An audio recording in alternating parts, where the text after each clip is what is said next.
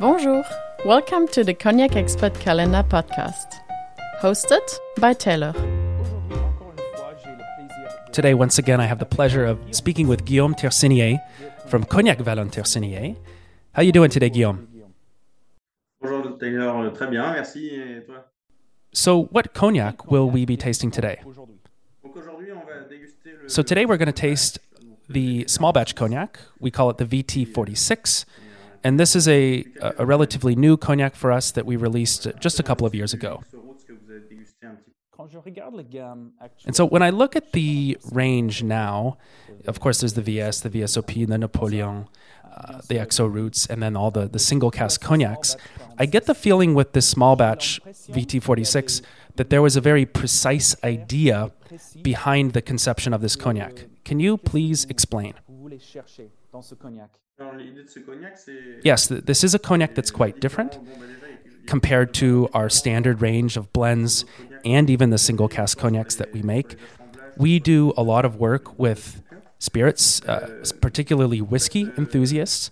And these whiskey enthusiasts, they have a different style of tasting, and they're looking for different things in what they taste. And we appreciate that very much. And so we wanted to create a cognac that was really adapted to whiskey enthusiasts, but that could also please cognac enthusiasts and connoisseurs as well. So we wanted to make a small blend, just 2 eau de vie, but 2 really special eau de vie to target, to go after these whiskey enthusiasts. And so for this small blend, is this a blend of multiple cru or just 1 or 2 cru? So for this blend, we have 2 eau de vie, but very different eau de vie. We have a 25-year-old from the Fambois and a 15-year-old from the Bonbois. They were blended and put in barrel together, and we bottled just a little bit of time after. And for our listeners, could you maybe explain the typical characteristics of an eau de vie from the Fambois and one from the Bonbois? So with the Fambois, we've got eau de vie that are quite fruity and round, I would say, and they age quicker than some of the other cru. With the Bonbois, we have something very fine, of course, but less with the fruity side. And Bonbois eau de vie tend to give a certain intensity, specifically the intensity that we find in this small batch 46. Whereas with the Grand Champagne and the Petit Champagne, we definitely have more of a fine, elegant, and floral side. And in terms of the distillation, can you say if these eau de vie were distilled with the lees or without the lees? Yes, so for the eau de vie from the Fambois, that was distilled with a little bit of lees. And for the eau de vie from the Bonbois, it was distilled basically with no lees at all. And it's the Bonbois eau de vie that really gives the intensity and the structure to this small batch 46. And for some of our listeners who might not know this story of the lees and distilling with the lees and without the lees, can you maybe explain the difference between an eau de vie distilled with the lees and one without? So distilling with the lees really adds aromatically to the cognac. It also gives us eau de vie that are a little bit heavier and more complex, I would say. Distilling with the lees really brings that aspect to this. If we remove the lees, we're going to get eau de vie that are much fine, really, really fine, and we're going to have to age it a little bit longer, and it requires different skills during tasting. Distilling without the lees gives eau de vie that are a little bit less accessible, but with certain blends, like this one that we're tasting today, it can allow us to really have a complex blend. And how many years did these eau de vie spend in New Oak? So for both of these eau de vie, they spent 3 to 4 months in New Oak. So very, very little time. And for the conditions in the cellar, would you say we have a dry cellar, a humid cellar, somewhere in between? So for the Fambois eau de vie, it was aged in a humid cellar. And for the Bonbois eau de vie, it was aged in a dry cellar. I see in the name of this cognac, small batch 46, that the cognac was bottled at 46% alcohol. And it's something that we see with the whiskey connoisseur. It's almost a religion even. 46 degrees, natural color, no chill filtration. Would you say that's something that you had in mind when creating this cognac? Definitely, we're getting to that idea here. Cognac traditionally is bottled at 40%, tasted at 40%. So it's not all that common to have overproof cognacs, but it's something that we really, really wanted to do. It's something that's fairly common in the whiskey world and a style of tasting that we really appreciate. So it takes some getting used to, but it allows us to have a different perspective on tasting cognac, and it's something we really, really like. So what are the positives of bottling a cognac at 40% alcohol? And what are the positives of bottling a cognac at, say, 46% alcohol? It's definitely important to make cognacs that are accessible to many different types of people. It's true that somebody who's just starting out with cognac or with tasting spirits, they're going to need something a little bit easier access, something rounder. So bottling at 40 degrees is really important for this taster.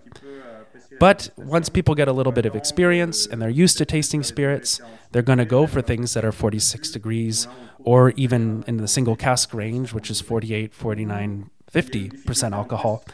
There's a little bit of difficulty with the strength of the alcohol, but on the flip side, we get a greater appreciation of the different aromas and the mouthfeels that such a cognac can give.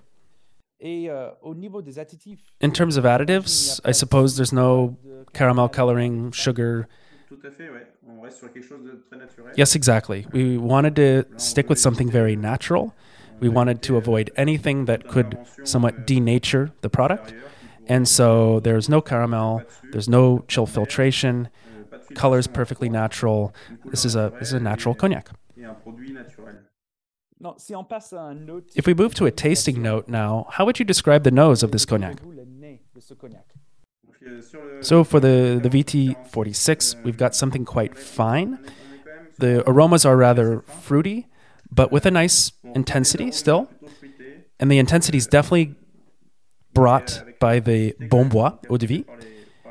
We could say that there's some apricot, honey, prune. It's quite complex. We've also got a note of almond as well. So sure, almond is not quite fruity, but almond is definitely there. Anise is there as well. So it's a very pleasant cognac to nose with a nice fine nose. And one should definitely take their time with this kind of cognac. In the mouth, we have something that's quite fruity, passion fruit, I would even say. We get a lot of the different flavors that we found on the nose, and there's a little bit of a ginger note. And because we have that strength in the mouth, it's something that's really appreciable too. We generally look for that when we taste a spirit, and this is something that has body, it's direct, it's got some character. We really, really like how this cognac tastes. We like the flavors and the aromas, and then the body that it brings. So it's definitely something that wakes up your taste buds. And for the tasting of this cognac, do you recommend it as a digestif or maybe as an apéritif? Or what are the different ways that one could taste this cognac? This is a cognac that's perfectly adapted as a digestif, especially after a meal and a dessert where your palate has taken some of those sweet flavors. This cognac can finish the meal perfectly. Also, with me and my family, we really enjoy and frequently taste this cognac as an apéritif. So it's sort of the same style as we did with the XO Roots, but if we want to have an apéritif that's a little bit more higher up, more haut de gamme, we would say, this cognac does a great job. It's something that I personally love to taste, this small batch 46 as an apéritif. And because it's bottled at 46% alcohol, if one wants, you can even drop in an ice cube. And especially the Framboise in this cognac, it tends to open up with the addition of the ice cube. and it gives something that's really, really pleasant for a nice aperitif-style tasting. This, generally speaking, is a cognac that you can taste really on any occasion. I would even say it's a great reference point cognac if you're having a larger tasting with lots of other cognacs or spirits. One can always sort of find themselves with this small batch 46. And it's a great reference amongst a larger tasting. So lots of different ways to taste this cognac. In the range of cognacs at Valent-Tersinier, where would you situate or place the small batch 46? Really, this small batch 46 is just in between all of the other classic bottlings in our range, like the Napoleon, the XO, the Hors-d'Âge, and even the Brut de Fût, the single cask cognacs. But like we saw with the XO roots, it's kind of its own range. It's in between all of those other standard bottlings, but it's different. It's its own thing, and it has its own identity. So let's just say somewhere between the standard blends and the Brut de Fût single cask cognacs. Last question here. Holiday meals are just around the corner. So what will you eat, and what cognac will you drink for your end-of-year holiday meals? Well, the small batch 46 pairs very well with lots of different things. I would say oysters, shellfish, seafood, wonderful pairing. And if you want to do a nice aperitif, the small batch 46 is fine, just as the XO Roots is, with some VT Hors-d'Âge to finish. Well, Guillaume, thank you very much for your time. Thanks for your responses. And I wish you happy holidays. And I look forward to seeing you again soon in the Charente. Merci beaucoup, Taylor. Joyeuses fêtes à vous aussi. Merci. Au revoir. Thank you for listening to the Cognac Expert Calendar podcast. All bottles of this calendar can be found on cognacexpert.com. Tomorrow is another day, another cognac. Au revoir.